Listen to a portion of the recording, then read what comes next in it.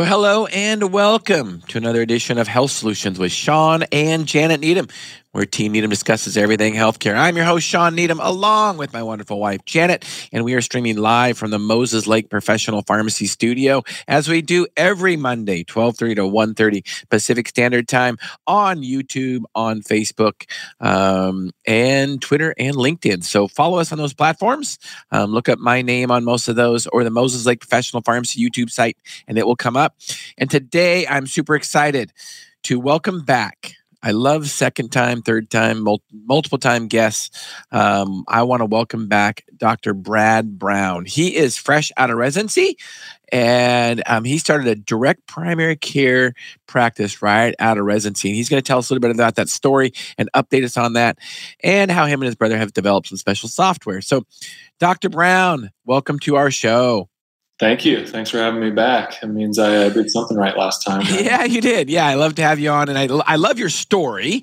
One of the things I like about your story is that there are so many doctors that get out of school, and you knew about it early. I mean, even in school, you're like, when you're in residency, you're like, this is not going to work for me. I am not going to be able to be a doctor and make a career out of this in the traditional sense of having a practice. So you decided to go into direct primary care straight out of residency. So no guaranteed income, no big income from a big corporate clinic, no big guaranteed income from a hospital.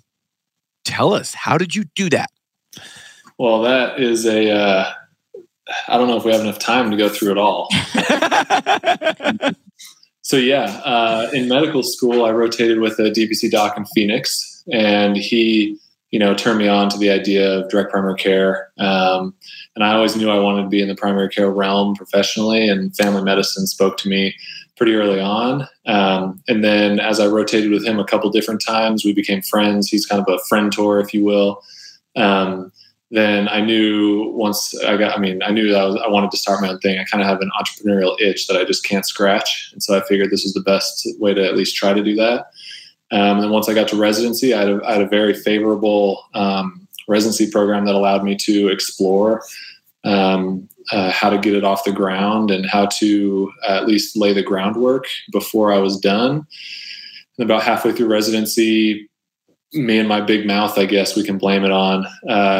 Word got out in the town that I'm in, just north of Denver, that a new doctor was coming to town. I signed a lease on a space thinking, it was a perfect space, wrong time. I'll just sit on it. And then word got out and people wanted to start signing up. And so I figured, oh, crap, it's more of a ask forgiveness than permission thing with my residency. So I can say that now because there were definitely a couple of headaches early on. But no, it's been fun. We one other doc, I'm sitting in my clinic right now. She's just on the other side of the wall. We are kind of going at it together, and it's an absolute blast. I mean, I don't do well with authority telling me what to do, I guess, if I can put that respectfully. And so I figured just kind of sticking it to the man and going out and doing it on my own was it was going to be fun, and it's been an absolute blast. So we've been open for about 18 months, technically. I've been out of residency about 4.5 months, and just cooking along. Janet, what questions do you have for Dr. Brown? So I got to hit you on the authority thing. So, right. So was that, you just didn't think you could work in a big clinic setting or a hospital, or how did that play out in your thought process? Yeah. About. So that's an excellent question. So for me personally, I struggled during residency when someone in a suit and tie, male or female, would tell us about quality metrics and patient care when clearly they had never sat across from someone in a room in a 3-minute visit and telling them they have cancer, or right. Trying to treat their diabetes when they, obviously they don't have time or money and they're telling us you need to do this. I really struggled with that side of things, as well as one of the other sides of treating to what insurance companies would cover. I really struggled with as well. I found that to be extremely detrimental to the patient's health. And so removing those two pieces and allowing me to focus on what the patient needs, and then being there with unrestricted access is extremely professionally rewarding, right? And so I mean, I have a couch right here. This is where I see patients. We have an exam room with an exam table, but this is where we see people, and allowing them to open up and feel comfortable meant a lot to me, And so I population health and all those things. Yeah, well, that's baked into our practice, but it's not, hey, you need an MRI. Sorry, insurance won't cover it, so we're not going to do it. It's, hey, let's figure out the best way. And we have the bandwidth to be able to support the patients that need it most. One thing that, thank you for that. And thank you for being independent. I think one of the issues we have with medicine, and in fact, I'm sure you've heard it in your circles, is that doctors need to take back medicine, period. I mean, 25 or 30 years ago, I mean, even 20 years ago, doctors were in charge. There were no people, like you said, with suits across the table that were non-medical doctors telling you what to do. The doctors, they called the shots. I mean, they told administrators what to do all the time. And it wasn't until the last, 15, 20 years that that's flipped around. And, I think a generation or plus ago, doctors went to med school because they were independent people. They weren't yes to people. And I think, unfortunately, now is that a lot of the ways that a lot of the doctors that go into medical school are yes people. And I think in some ways, Dr. Brown, is the system likes it that way. Can you comment on that? Shawn, we've talked about this before. You're asking me to get on my soapbox, and I got to. Yeah, I mean, it's the system. People describe it as broken or whatever. The system is exactly what health insurance companies want it to be right now. Vague, opaque. No one really knows what's going on. It's a third-party system, but is it really? Very political, which we'll leave for another day. But the system is exactly what it was built to be right now, which is not great at all for patients. We're all patients too, right. And as well as healthcare professionals, doctors, pharmacists, everyone in the game. And so it's extremely frustrating to have those red tape handcuffs. And so to find ways to be the change that you want to be is kind of what the whole direct primary care movement is. There's a saying that, once you've seen one DPC, you've seen one DPC, is because we all kind of have our own flavor. It's basically letting the consumer vote with their dollar of, hey, this doctor over here has this price, and I really connect with that person, whereas I don't connect with Dr. Brown, so I'm going to go over here, and vice versa. It's okay, off the soapbox. I have to slow down. No, go. That's why we have you on. No, it's the system is doing what it has been built to do, and so the healthcare professionals are. I hate to play the victim card, but I know fantastic physicians and pharmacists and PAs and NPs and nurses and everyone who are stuck in the hamster wheel of the system. It's not like it's not like I give better care to my patients in DPC, because those physicians are fantastic as well. I just have the time and the bandwidth, and I've removed direct primary care removes the adverse incentives of bringing people in as much as you can, so you can bill every time they come in. You can bill insurance, or okay, I can go off forever, but you get the point. So yeah. Well, go ahead. Go ahead. Well, I think one of the things that a DPC doctor actually said, and I think it was on our podcast one time, he said in order to change the system, he felt like he had to get out of the system. And I think that's essentially what DPC doctors have done, or pharmacists like ourselves. Yeah. I honestly, call me negative, call me pessimistic, but these doctors, these pharmacists, and I follow some of them on social media that are trying to change the system and change the way PBMs work and the way insurance companies work. It ain't going to happen. They're a couple commas short on their funding. Exactly. Yeah. It's not going to happen. So the only way to do it is to get out of the system. That's the way to change the system. You can't change anything if you think the same way that of how it was created. You got to think differently, and I'm just riding that wave. Right. Well, I will say this, from my own personal journey, Dr. Brown, one of the things that's so encouraging, and it happened just today, like a few hours ago, we had a client that came in and he's seen somebody with direct primary care and he's lost weight. He's off of all his diabetic medication. He has he looks amazing. And you know what? You can tell, and he's telling everybody. And that's the outcome I wanted when I graduated from school, is that I wanted to see that person turn around and make a better choice for himself and how it impacts him in the life of his family, kids, his neighbors, his coworkers. That's what it was all about, right? It wasn't like, oh, here's another prescription to take care of that side effect that you're having. We wanted to see impacts in somebody's health choices. And when you have 3 minutes as a prescriber or a doctor, logically, that doesn't make any sense. The only thing you can do is prescribe. You can't really talk about lifestyle modifications, which is the way it's what the system likes. Big pharma and insurance companies love those 5-minute visits because the only thing you have time to do is prescribe something. But opening the door to a DPC and giving that client the availability of your knowledge and your time, his outcome. And then you have somebody else in the community that's going to be affected too, because people that have good outcomes, they're sharing. They're like, hey, go to these people. They know what they're doing. They have time to.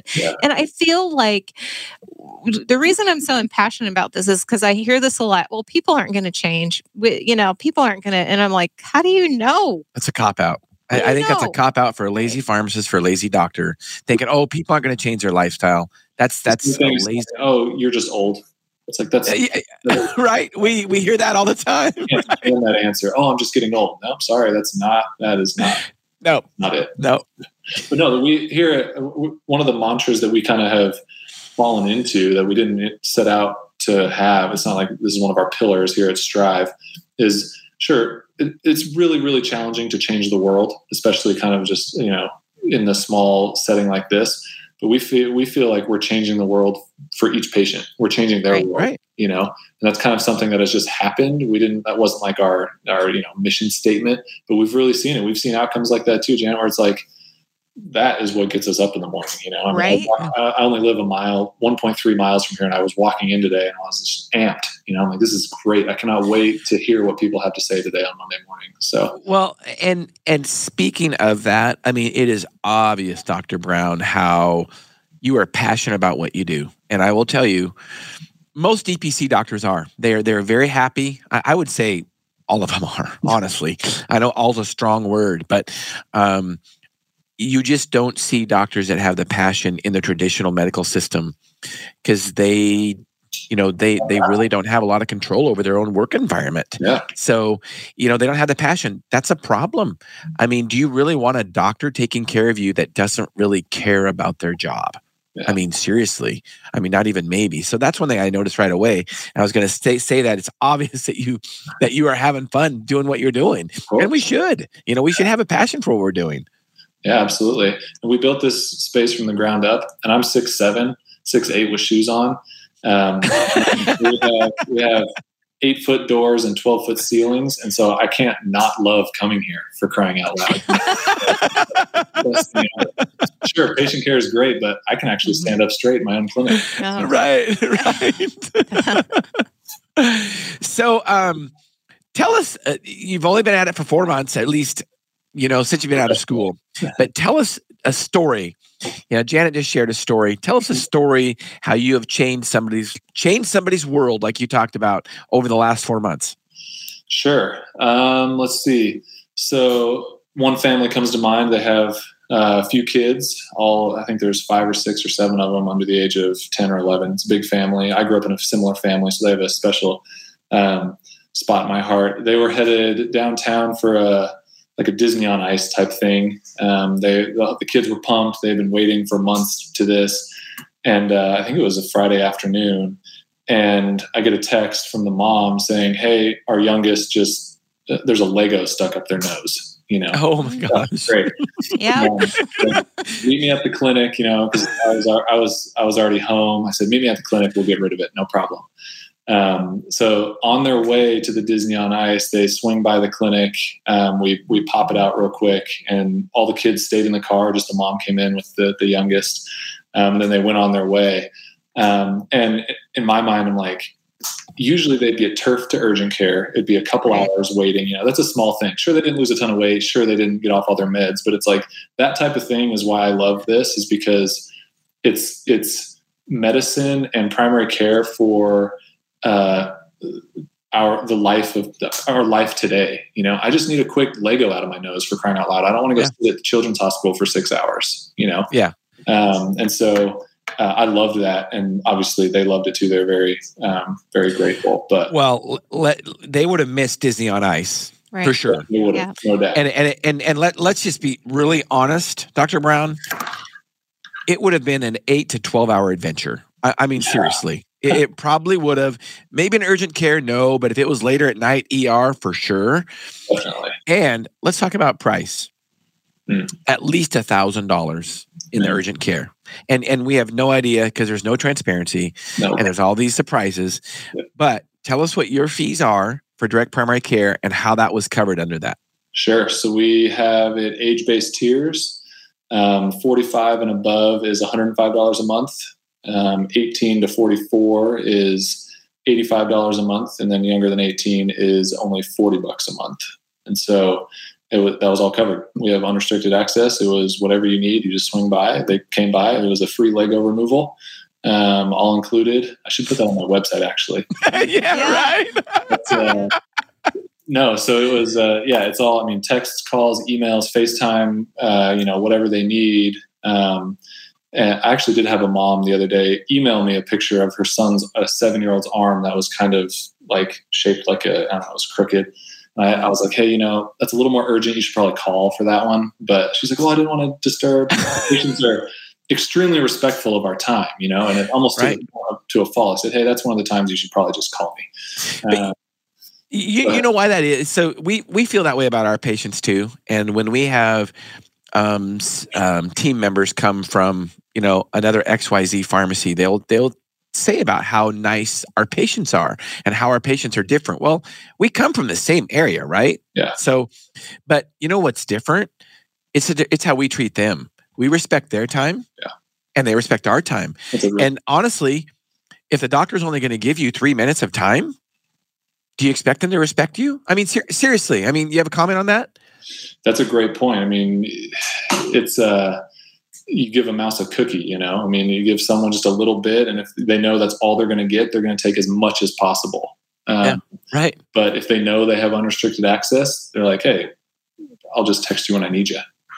I love that. And that's the first question. I'm sure you've heard it too, is, from other healthcare professionals wanting to do a direct care type of model, what about being on call 24/7? It's like, well, yeah, technically, but in the 18 months that I've technically been open, I've had maybe one call between the hours of 8 p.m. and 8 a.m., and it's like, it was at 7:30 in the morning, for goodness sakes. And so, and you're right. And your colleagues that work at big corporate clinics, I know that things are a lot different with hospitalists and stuff now, but how often do those family practice doctors get call when they're on call at those big corporate clinics? All the time.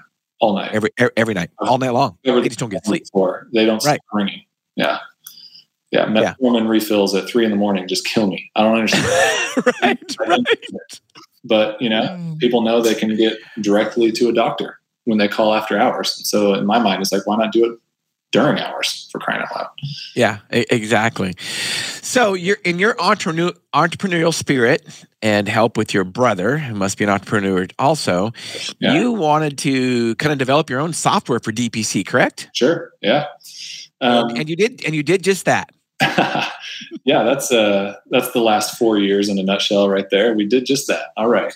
No, my brother and my wife, actually, she has her MBA and she kind of runs the whole thing, but it's called Aero DPC, AERO DPC. We're all cyclists. And so we went with the aerodynamic theme, but also to make your practice workflows more aerodynamic, I guess. it's pretty lame, but we went with it anyway. So in med school, when I was rotating with that same doc, he was using a well-known system, and in my mind, I was like, there's just got to be a better way.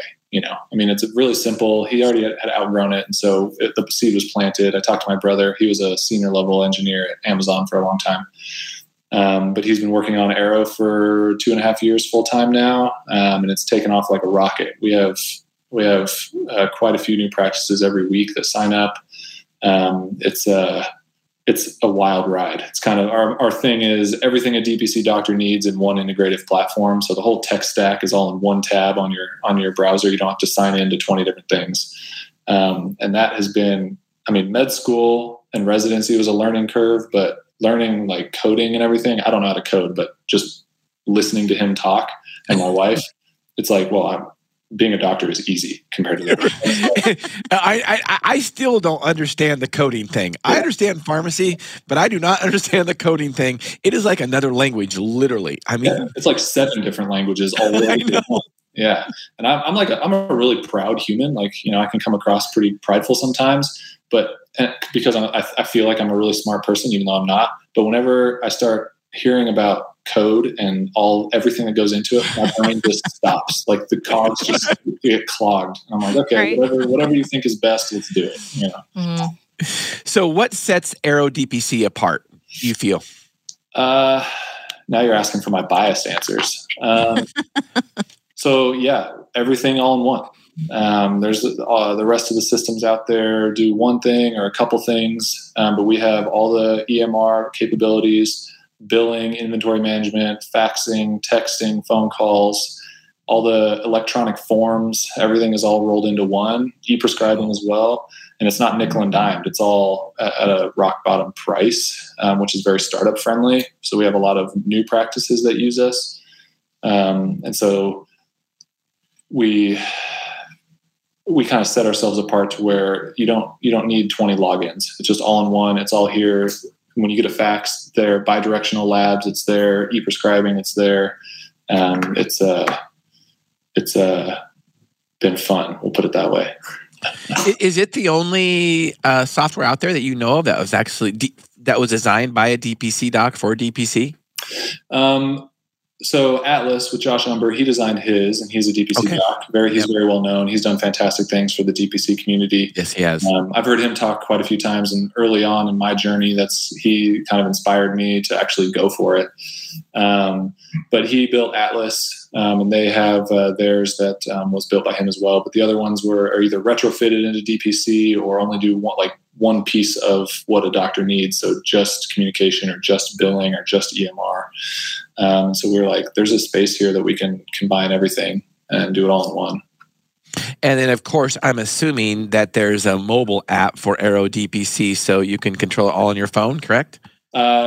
Not one you can download from the App Store. It's all browser-based, so you can access. Oh, yeah. Okay. Right. Yeah. And so patients have a portal. Me as a physician, my wife and I went on an anniversary trip to Cancun a month or so ago, and I was responding to patients on, from the beach. It was fantastic. I shouldn't have. I know, but I did anyway, just to say that I did it. Right. There's a picture, of my feet with the beach out there, just like, being a doctor is great. I'm on the beach. But then Sarah, Dr. Schuster, she texted me right after. She's like, why are you responding? I'm like, well, I had to. I just had to at least once. But you can access from anywhere. Patients have a portal. It's all browser based. There's nothing you have to download on your computer and everything. That's actually kind of nice when things are browser based and web based instead of app based. Yeah. So tell us about your DPC. Every DPC, you kind of mentioned a little bit about. You didn't say free market, but how people have choices with DPC. It's like, well, this one doesn't fit me. This one does for whatever reason. And we've interviewed DPC, probably met or interviewed hundreds of them from around the nation. Nice. And they're the coolest thing is that they are also different. The pricing is so different. Mm-hmm. I love it because that's what really happens in a free market. You kind of have a la carte. It's like you decide what you want to pay for. In a traditional system, we could talk about that, but you don't get to decide at all. It's drop down on an insurance menu. Yeah, right. It's insurance is deciding it. So, what kind of you probably didn't set out to do this, but what kind of sets you guys apart? Is it young families or, internal medicine type stuff, or what kind of set you guys apart? That's a great question. And I mean, we're still young in the game too. So we're still trying to hone in on that. But Sarah and I were both, we like the full spectrum of family medicine, the womb to tomb, as they say. Yeah.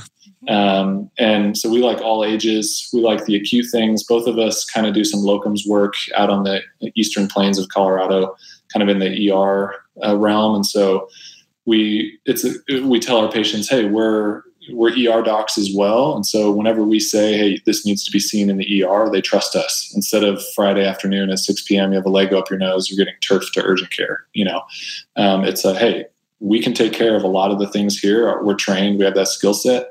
And if it's outside of our scope, they trust us to say, hey, this needs to be in the ER. But we have integrative medicine training as well, both of us. Sarah does a lot of women's health.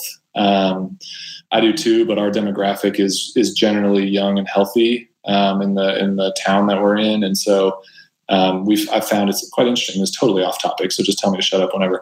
But usually the women under the age of 40 to 45 are requesting a female physician for women's health, where over 40 to 45 are like, it doesn't matter at all. And so our demographic skews a little bit younger. And so they go to Sarah for all the women's health.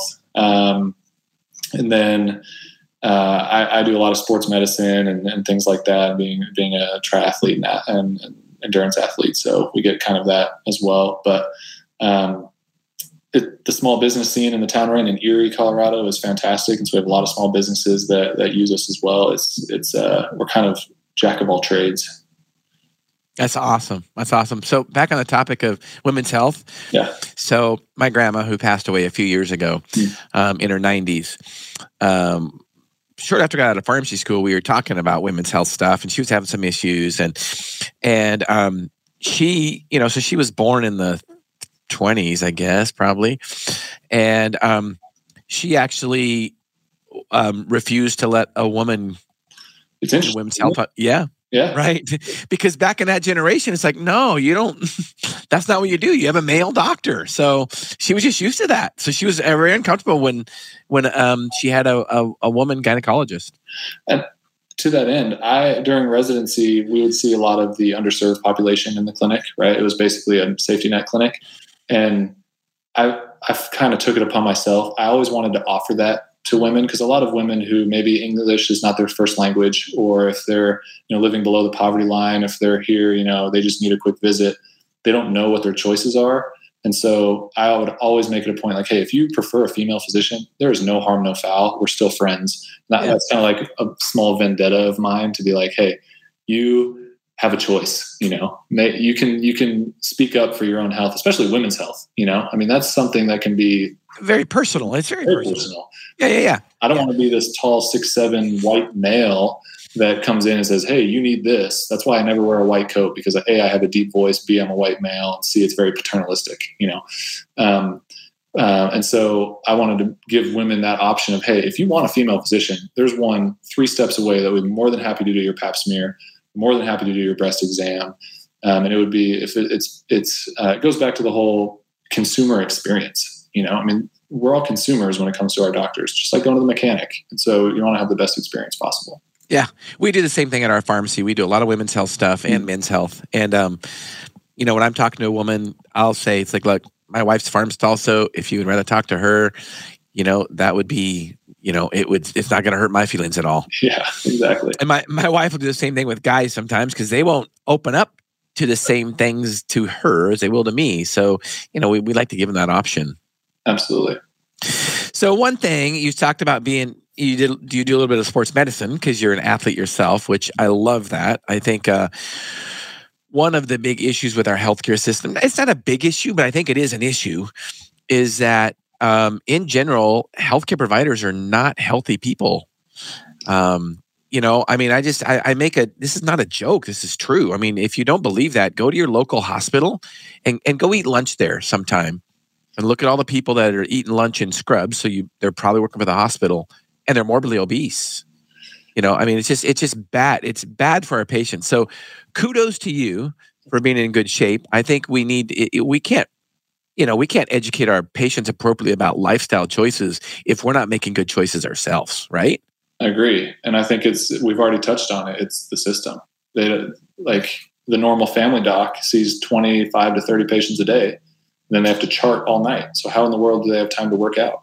Right. I mean, it's just the same with nurses. I mean, they work their 3 or 4 12-hour shifts, and then they take the other 3 or 4 days to recover, for crying out loud, Right. And pharmacists. So it's Well, and I also think this too. I think, in a true free market, I'm a free market guy. Me too. I'll hit that. Yeah, I'll hit that over and over again, and I'll use some examples of that. It's like, so if patients actually chose, like choose, people have to choose to go to you. Oh yeah.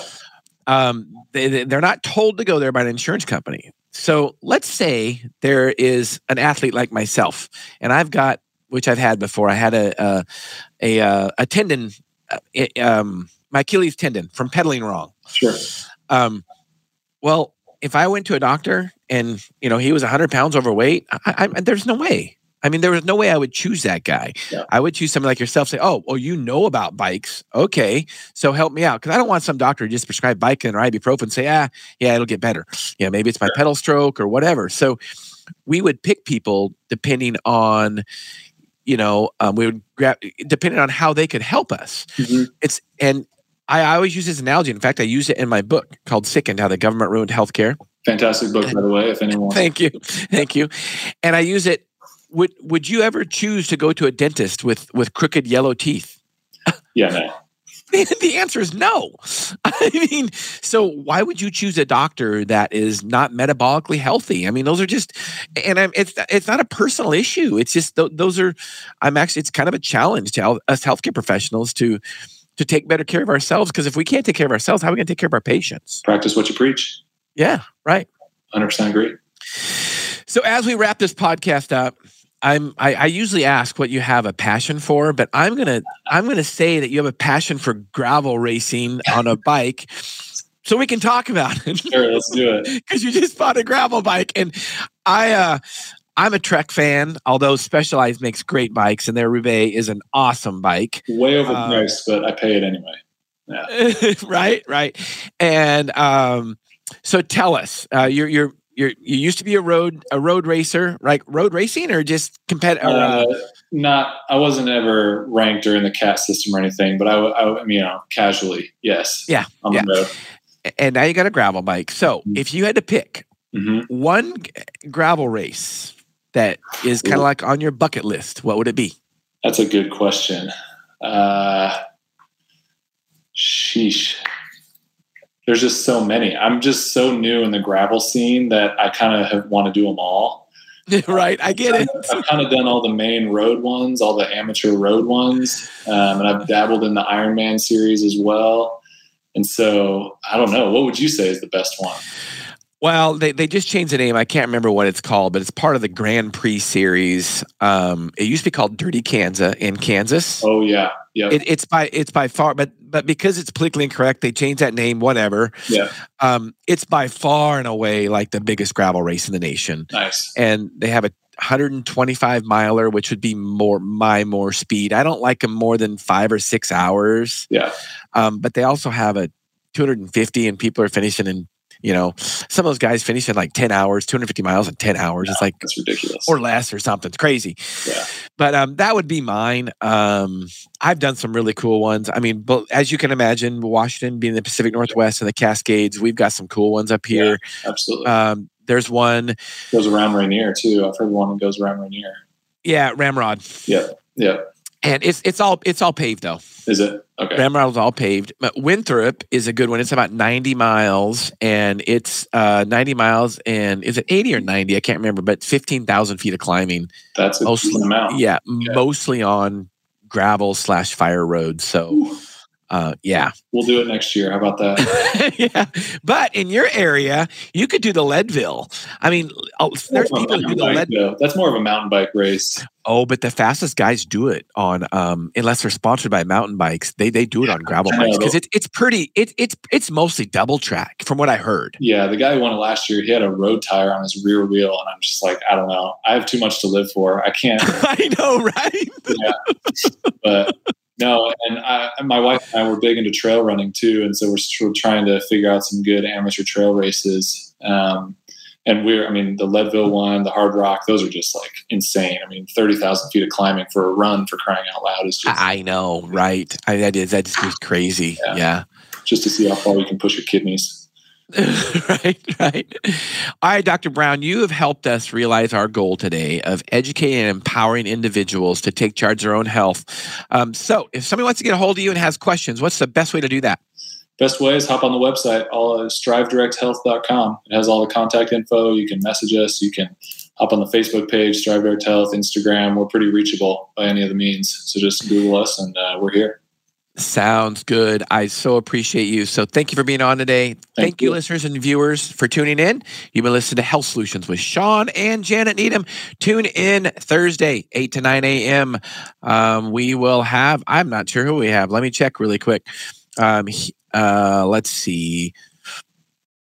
Oh yeah, we have a doctor on that's going to be talking about interstitial cystitis. He's a naturopath and how to fix that, and that's a very difficult disease to fix. So you want to tune into that, especially any women that have had interstitial cystitis. So if you know of anybody, share this so you can have them tune in. Thank you for listening and tuning in to Health Solutions with Shawn and Janet Needham.